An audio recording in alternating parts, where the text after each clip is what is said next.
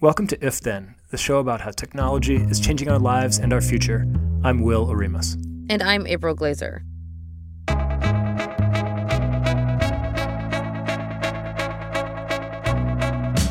Hey everyone, welcome to If Then. We're coming to you from Slate and Future Tense, a partnership between Slate, Arizona State University, and New America. We're recording this on the afternoon of Tuesday, March 19th. Last week, we talked about how companies are scraping everyone's social media photos to help train their face recognition systems, specifically to make their databanks of faces more diverse. We'll start today's show with a quick follow-up on face recognition, focusing on a new report from a team of researchers who collaborated to learn where a government standards body is getting its training data, thanks in part to some Freedom of Information Act requests. They announced their findings this week in Slate, and the first line of their story is, if you thought IBM using quietly scraped Flickr images to train facial recognition systems was bad, it gets worse. Speaking of bad, we'll talk to Ben Collins from NBC News about the role of online extremism and of platforms like Facebook that allowed live broadcasting in last week's New Zealand attacks. And as always, we'll end with Don't Close My Tabs, some of the best things we saw on the web this week. That's all coming up on If Then. Welcome back to the show. Our first guests this week are Os Keys and Nikki Stevens.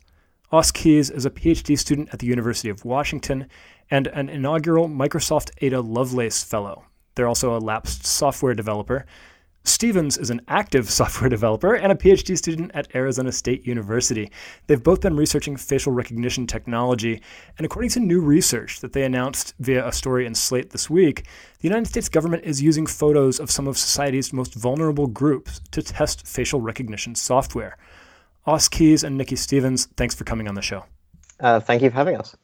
Your research finds that basically the agency in charge of the gold standard test for face recognition software, this is NIST, or the National Institute of Standards and Technology, which is part of the U.S. Department of Commerce, has been using, without consent, photos of immigrants, abused children, dead people in their data set, and to test the facial recognition systems developed by companies.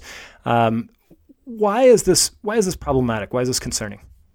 I think we could fill an hour on why this is problematic, or two or three.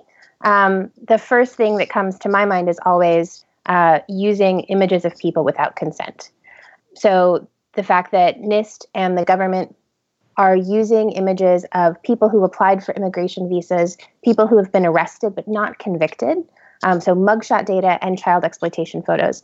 The fact that all of these are being used essentially for commercial profit without the consent of any of the individuals involved is my number one problem personally. And it's not just the aspect of consent, it's also like, can those people consent? How do you get dead people to consent? And also the overarching aspect of like, these are not only people who cannot consent, but people whose data collection was never, not just by NIST, but in general, was never entirely voluntary. The dead people in question are people who were arrested disproportionately because of the U.S. criminal, air quotes, justice system. Disproportionately like African-American people, some as young as 15. The immigrants were visa application photos. The child abuse victims were child abuse victims. And so it's not just an issue of like NIST not asking consent, but also the overarching thing of, can you really meaningfully ask for consent in that situation at all? Like, if you arrest someone and, take their mugshot, asking whether or not they're willing to sign a waiver afterwards is not necessarily going to make much of a difference. They're already in the system against their will. Yeah, so this is, in some cases, this is exploitation on top of exploitation. And in some instances, it's data that was unethical in how it was collected in the first place, and then it's being used without consent. We talked last week on this show about IBM in particular scraping Flickr and scraping people's social media photos without their consent to help build facial recognition data sets. In some ways, this is even more problematic. What do you think it is that is either allowing or encouraging seemingly everybody involved in this face recognition ecosystem to just go gather data sort of willy-nilly without reaching out to people? I think if your driver is a sort of capitalist techno ethics, if we need to make the quote best system possible, then we'll stop at nothing to reach that goal, then this is just a logical part of that process. It makes absolute logical sense that we need as many different types of images as possible. We need them, we need a large variety. We need to get them and not pay for them in order to reach our goal. To me, this makes perfect sense if that's the kind of worker and ethicist that you are. I would agree with that. In terms of applied logic of that, I mean, honestly, I think a lot of the people involved in this data collection and usage simply don't see the people who are in their data sets as people. And I'm biased on this because the datasets in question, specifically the dead arrestees dataset. I've spent a lot of time looking through that dataset because it's actually released online. The US government has made it available to anyone who wants to train systems. And one of the things that I found hardest to deal with is the complete amorality of the people who put the dataset together and the documentation around it. The dataset contains people as young as 15. A lot of them are beaten up and bleeding or bandaged from confrontations before the police got there or confrontations with the police. There are people crying and screaming, and not only are they all included in this dataset even after death, the documentation that comes along with the dataset and contains, documentation on how they went around adjusting the data set. There is a photo in there that they've picked up, and it is of a African-American man, I'd guess in his 50s or 60s, and he is screaming in the photo. And they have said, this is a really interesting example of the kind of image that requires manual adjustment of the points of where facial features are. And that's their take. They do not see the subjects of this data as human. They see them as data points. And I'll let Oss speak to this because they know a little bit more than I do. But my understanding is that early systems were tested and trained on people who consented. And that, to me, despite the problems with facial recognition more broadly, which are many, at the very least, they took pictures of people. Those people consented. They used them for the project. That's just not happening here. Let's talk about how NIST, the kind of standards board in the United States, uses this data. Can you kind of explain the process here about how this is kind of like a standard setting set of data or data that's used for to decide if a piece of technology is applicable to be used by the U.S. government in some way? So many thoughts about NIST. So the gold standard is these tests, which are the Facial Recognition Vendor Test Program, or FRVT. They're considered, pretty much the gold standard test for, is this facial recognition system the best system in terms of accuracy, reliability, speed, and they're highly influential. You'll see a lot of government entities and a lot of private companies point to the NIST rankings as an argument for why they went for a particular facial recognition vendor or contracted out to them.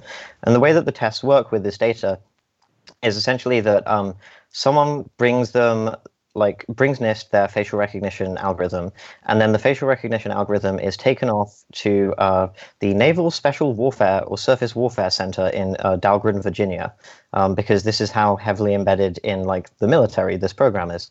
And the algorithm is tested against these data sets, and all of the algorithms are tested against the same range of data sets, formatted in the same way, and then they get sort of standardized results of speed, accuracy rate, all the rest. Now, the companies don't get access to the data itself, although the dead arrestee data is, again, freely available online. NIST put it there intentionally so that people could use it. They just get a report back of your algorithm was the fastest in the world, or the second fastest, or the most accurate. But that, to me, is a real problem when we're looking at these people who are setting out the standards and the normal way of doing things and seeing them behave in ways that are frankly vile. The violence of grabbing people through a racist criminal justice system and then keeping their photographs after death to make that justice system more efficiently racist. Right. So this is an issue we've talked about on the show now several times, is that there was this problem with lack of diversity in facial recognition data sets. And then the response was, okay, let's go out and diversify the data sets in the easiest way possible. It turns out that that's often done in a very exploitative an unethical way, often without consent. And a takeaway that I liked from your piece was, rather than focusing on greater diversity, we should be focusing on more regulation at every step in the process. This regulation cannot come from standards bodies unfit for the purpose. And basically, the groups who are being affected by facial recognition need to be brought into the process and given a stake in how this technology is developed and used. Os Keys and Nikki Stevens, thanks so much for joining us on If Then. Thank you. Thank you. Up next, we'll talk to Ben Collins from NBC News about the recent attacks in New Zealand and the spread of online extremism.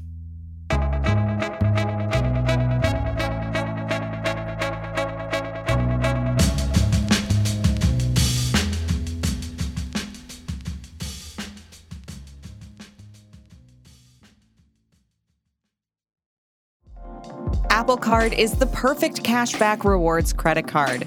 You earn up to 3% daily cash on every purchase every day. That's 3% on your favorite products at Apple, 2% on all other Apple Card with Apple Pay purchases, and 1% on anything you buy with your titanium Apple Card or virtual card number. Visit apple.co/card calculator to see how much you can earn. Apple Card issued by Goldman Sachs Bank, USA, Salt Lake City branch. Subject to credit approval. Terms apply. Our guest today is Ben Collins, a reporter at NBC News. He's been paying close attention to the massacre in New Zealand, focusing on how online radicalization works, as well as how big internet platforms responded to their services being used to amplify violence and hate. Ben, thanks so much for joining us. Really happy to be here, guys. So Facebook said on Monday, yesterday, that it took 29 minutes after the live stream started of the massacre in New Zealand for it to be removed. It was watched about 4,000 times before it was taken down, and none of the viewers who watched it reported it. Facebook added that it removed 1.5 million videos of the rampage throughout the following day after it first aired. And before the shooting started, the murderer left a sprawling 74-page packet of information on the Anything Goes message board 8chan. And it was loaded with white nationalist talking points and memes from the depths of hateful online subcultures. Can you tell us a little bit about what he left on 8chan specifically? And, was this like a set of instructions? Or, how can we use this to understand the motives of the shooter? Or is that kind of a landmine? It's both, but I think we should be able to talk about the motives of something without, amplifying a message necessarily. Mm-hmm. And especially the delivery method, I think, is important to show people, just to show how online the guy was, really. He posted a manifesto on a bunch of file sharing sites that are like really deep internet stuff. And then he posted a link to his Facebook page and eventually his Twitter page too that live streamed this video. And even the video itself is riddled with memes. It has songs that are white nationalist meme songs, things like that. So we have to talk about that sort of thing. We have to talk about the fact that this guy clearly got into this white nationalist mode from the internet. There's pretty much no way this guy didn't at least advance his racism through the internet. So it's important to talk about that. But in terms of his actual opinions about, we shouldn't be asking white supremacists how they feel about anything, really. Right. But we should be trying to identify how people get there. That is the number one way we can defang these people, is to show them the power behind this and the money behind this sort of thing. It's the number one way that people can understand that they are being duped in these situations. And sorry if this is a dumb question, but part of the way we can assume that he got radicalized largely online is because these types of white supremacist movements didn't come from New Zealand, right? A lot of them came from the United States and then some from Europe. Yeah, that's exactly right. And the meme song that I was talking about actually is a Serbian nationalist song called Remove Kebab. It's very racist. It's so racist, in fact, that if you looked up information about it before the shooting, people would say, oh, this is a joke about how stupid xenophobic people sound. That changed pretty quickly on those websites that sort of explain memes after the fact. This is a wildly racist person, and it came from information that he gleaned from various different extremist message boards. The poll message board on 8chan, you will not find a moderate thought on that thing. It's just not possible. The point of it is to increase the rhetoric, to get more and more edgy, And at some point, for a lot of these people who are just jumping in midstream, the irony is lost. The irony of the edginess doesn't exist. They're just seeing consistent violent rhetoric, and they're being rooted on to carry out terror attacks, which is what happened in this situation. And so, he left this on 8chan thinking that people would find it, and they did. And so, what's the fine line between, showing people that these places exist and they're scary and they're used by people to forward agendas of hate and not kind of giving oxygen to these spaces? Yeah, I mean, there's two lines of thought there, right? That maybe we shouldn't talk about it at all. But I don't think there's like some sort of magic in seeing a manifesto or magic in seeing 8chan for the first time. If you're stumbling across it and you're a right-minded person, you're like, oh, this place is disgusting and terrible. What the real problem that we face as like societally now, not just in the United States, but now worldwide, as we can see, is people who are led to 8chan where their morality is broken down over a series of algorithmic decisions that they didn't even necessarily have anything to do with. So you can start in a relatively regular political part of YouTube, and since the algorithm really tailors itself towards watch time or completed videos and clicks, people will tailor their content to be a little bit more extreme than the last video. And that's how people get led down these rabbit holes. And then at the end of that rabbit hole, there is somebody saying, go to 8chan, and that's where all the answers are. That's what QAnon people say, at least. Or go to my Gab account. That's where I can tell you a little bit more about this stuff. Or go to my Patreon and pay for, allow me to continue living on my conspiracy making. So that's where the larger problem is. It's not just seeing the manifesto. It's the people who the manifesto might be like sort of a last radicalization call. It might get them to rise up at the end of it. So that's what the fear is for a lot of people. It's not for the, mass consumption that scares people. It's for those people who are at the last step. Right. And so, if people get led to 8chan, one way they would do that would be through somehow encountering this on Facebook Live where it was broadcasted. And that's another thread I want to pull here and talk about. This massacre was available for people to watch on a very mainstream platform. It was broadcast live. And just to be clear, this is not the first time that we've seen violence broadcast on Facebook Live. This has happened a lot over the years since it's existed, right? Yeah, of course. I mean, the part of how I got onto this beat personally, I'm friends with Chris Hurst, who lost his fiance in a shooting that was carried out on a live stream. It's Allison Parker. She was a reporter in Roanoke who was killed by a disgruntled employee, like live on the internet. That was carried out there. So this has been around for 3 or 4 years. Like, so the premise of this is not new. I guess the difference is people are starting to understand that we have ungovernable platforms. We have created Frankenstein monsters that we really cannot contain at this point. And what you can do, and Facebook has created retroactive technology that helps identify the stuff and pull it down. That's what they do this with ISIS too, or they take these things called hashes, which are these identifying markers within the videos, and they can from there see if it is the same video and pull it down algorithmically, and it has a pretty good success rate. But that's just for that video. That's just for that one. They have much larger problems that have to do with extremist content and radicalization that are not really readily, immediately addressable by using a slight piece of technology. You need moderation, and you need a little bit of help, maybe some regulation. So that's where the next step is here. It's not just about taking down the thing that happened last week. It's about trying to stop the thing that's happening in the future. I just wanted to throw in, this is not a case where Facebook launched this live streaming product on some kind of naive, idealistic assumption that people were good and nothing bad would happen on it.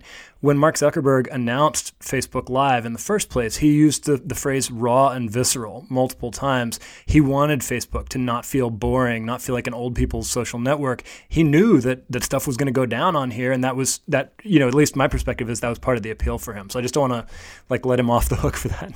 Yeah, no, and I think it's important to get into the mind of executives here, tech executives, because it's a little bit disassociated from us. The reason we're having such a hard time in getting them to change their platforms is because they don't think they made a bad thing. They went into this with the idea that like, oh, the next time a cop shoots a person on the street, we'll be able to live stream this thing, right? That's what they were thinking about at that moment. They weren't thinking like, oh, we're going to allow these mass killings to happen. They were thinking in benevolent terms. And now they're seeing these technologies being, I guess, manipulated by bad actors, right? Ways that they never thought they could be used. And they're not pivoting fast enough, to use their lingo, right? They're not understanding the reality of what's actually taking place. And that's probably psychological, I would assume. But it's leaving a lot of society behind. It's making it so it's basically unpoliceable, ungovernable, and it's going to lead to more and more tragedies until they start to come up with creative solutions and make it their number one priority. And that might be architectural because, when we think about the history of regulating broadcasting in the United States, which goes back 100 years, broadcast licenses are traditionally only given out to very, very few actors. And there were decades of regulation wherein broadcasters were required to meet certain public interest requirements in order to hold those licenses. I mean, it's been deregulated really since the 80s and 90s over the years, but there's certainly a tradition of thinking of broadcast as something that is not doled out freely and something that is a very privileged responsibility. And we're seeing broadcasts used, in ways that are obviously not good for society, or people almost seem to be performing over it. I'm curious what you think of that. I mean, it seems like this, Facebook Live is being used almost as a stage where people are getting an audience for things that are really awful. Yeah, that's the larger problem with this whole situation is that there is two drivers here. One is just money. People who are making radical content or extremist content are now incentivized to do so. And it's not just from YouTube ads or whatever. There's Patreons, like I said. There are places off-site where these people can sell merchandise or whatever. So if you see that ratcheted up rhetoric in places like the QAnon sphere, for example, that's really what it's down to. It's about graft and that sort of thing. But from a teenage standpoint, where you see with wannabe YouTubers and things like that, it's about identity. It's like most of the internet is about identity. It's about curating an image of yourself. And when you've lost control of your identity, like a lot of white supremacists have, they feel alienated, they feel isolated, and they turn to a group that understands them, who preys on their vulnerability. And that's the larger problem that we have to address. This is not an easy, quick fix. This is not something that you can go and create some technology overnight that stops this stuff. This is about education. We need to get not just young people, but old people too, to understand that making these videos, watching these videos and things like that, there's something behind that in the animal part of your brain that makes you want to be part of a community there, right? And that's something that we have to reckon with. We have to start to understand what this technology is doing to us. And we're not even close to there yet. That's it's a whole different can of worms. Yeah, there's a lot of in-group performance going on. Yeah, exactly. So there's a phrase that's been going around recently. It's sort of gaining popularity among people who think about the internet's role in spreading hate or violence or that sort of thing. And the phrase is freedom of speech, but not of reach. And the idea being that maybe content platforms like Facebook and YouTube can let people, sort of give a broad berth to people to say a lot of controversial things, but then there will be certain classes of things that they find ways to avoid amplifying, right? Like you can say it on Facebook, but Facebook is going to make sure that its news feed algorithm or that its other algorithms aren't making it go viral. Is that a concept that you think has relevance with respect to videos of the New Zealand shooting and or the sort of radicalizing content that might have pushed the shooter in that direction in the first place? Yeah, it's what we've generally dealt with before the internet. It's like, for example, if you saw a crazy person on the side of the road, that man is not entitled to a giant concert stage and a television license, let alone a megaphone. But in this case, if he manipulates the technology correctly, he can do that himself. He can DIY that sort of setup. And that's okay. That's something that we can talk about on a different scale. But when it becomes the primary thing that your network is incentivizing, which is what YouTube has done for years, and Facebook has done for years too, which is really what their fake news and disinformation problem was, that's when it becomes a larger problem. And that's, Renee DiResta, who's a researcher on this sort of thing, she came up with the free speech versus free reach thing, right?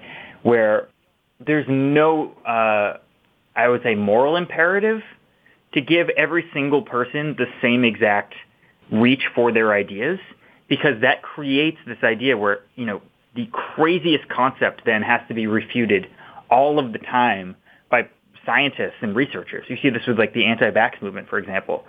People who were vaccination groups who were previously focused in spending their money on getting people vaccinated that could not afford it now have to spend all of their research money and all of their time trying to get these people to stop slandering the premise of vaccinating your children. So if that's just happening in that sphere, it can happen in every single idea. So we're just going to have arguments back and forth instead of advancing stuff, and that's going to inhibit science. It's going to inhibit how we talk to each other. It's going to inhibit pretty much every part of a democracy. So we need to find a better way than currently, which is incentivizing the craziness. We can incentivize stuff that's proven. We just haven't chosen not to do it yet. And, these are just such difficult questions to tackle, and we know that lawmakers are thinking about it. It's just, it doesn't seem like these platforms are going to fix themselves without some sort of legal obligation to do so. It's just frustrating because these problems have existed for a decade or over a decade, and it seems like the critical thinking about how to regulate them is just starting to happen. Yeah, and I mean, this is sort of an issue generally where it's already been co-opted. The conversation's already been taken from, for example, when Elizabeth Warren put out that statement saying she'd break up these tech companies. And, I mean, there are a lot of reasons that's good, but it was immediately, squatted upon, I would say, by Ted Cruz to talk about free speech, right? To talk about the premise that conservatives are being censored, which, by the way, there is no empirical data that actually says that's true. Extremists are being censored, but conservatives are not.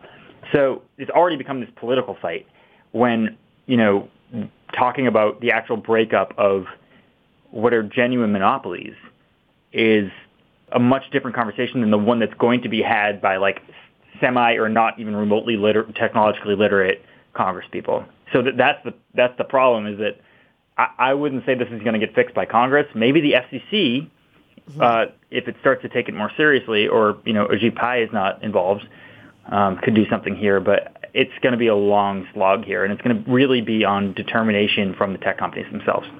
Yeah, we don't seem to have a regulatory scaffolding to really think about this. Well, Ben Collins, thank you so much for joining us. Really appreciate your expertise and time here. Awesome. Thank you so much, guys. One final quick break, and then don't close my tabs. Some of the best things we've seen on the web this week.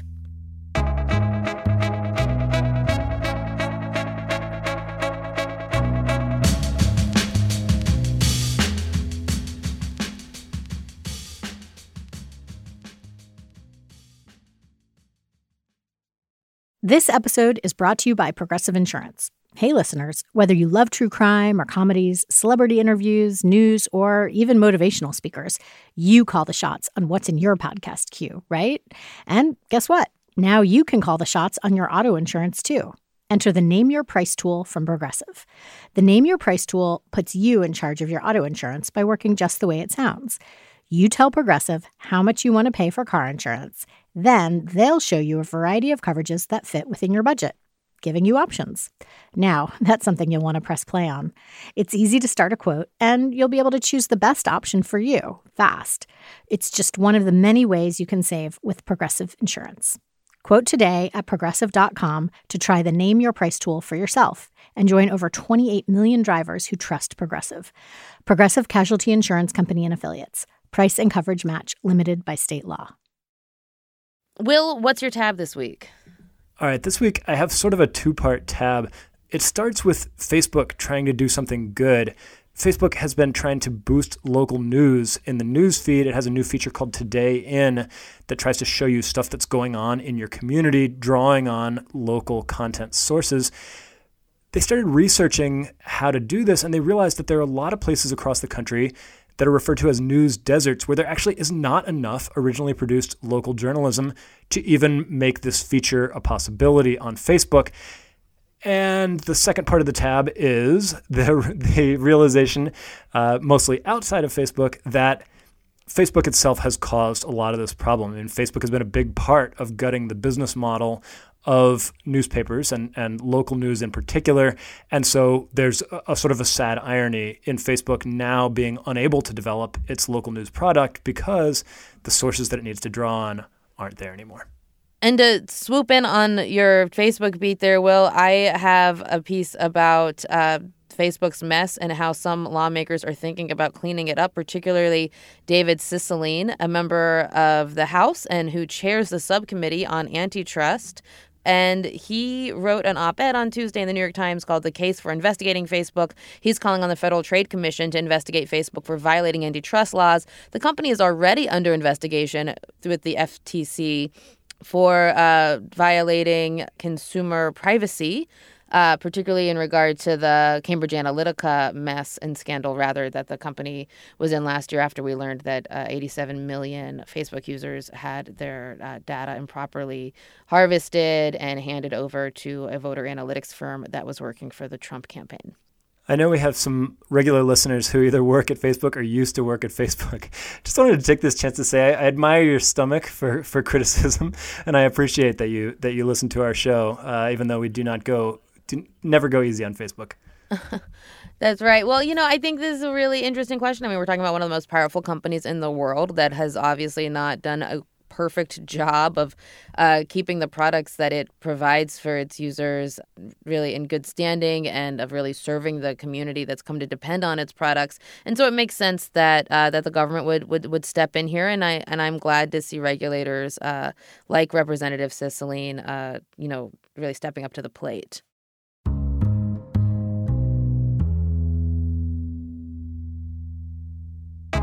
All right, that does it for our show this week. You can email us at ifthen@slate.com. Send us your tech questions, show and guest suggestions, or just say hello. You can follow me and Will on Twitter as well. I'm at April Laser, and Will is at Will Oremus. Thanks again to our guests today, Os Keys, Nikki Stevens, and Ben Collins. And thanks to everyone who has left us a comment or a review on Apple Podcasts or whatever you use to listen. We really appreciate your time in doing that. If Then is a production of Slate and Future Tense, a partnership between Slate, Arizona State University, and New America. If you want more of Slate's tech coverage, sign up for the Future Tense newsletter. Every week, you'll get news and commentary on how tech advances are changing the world in ways small and large. Sign up at slate.com/future news. Our producer is Cameron Drews. Thanks so much, Cameron. Great work. And also here with me in Berkeley, California, where it's overcast, sadly. I want to thank Topher for engineering me today. I recorded from home in Newark, Delaware. Thanks for joining us. We'll see you next week.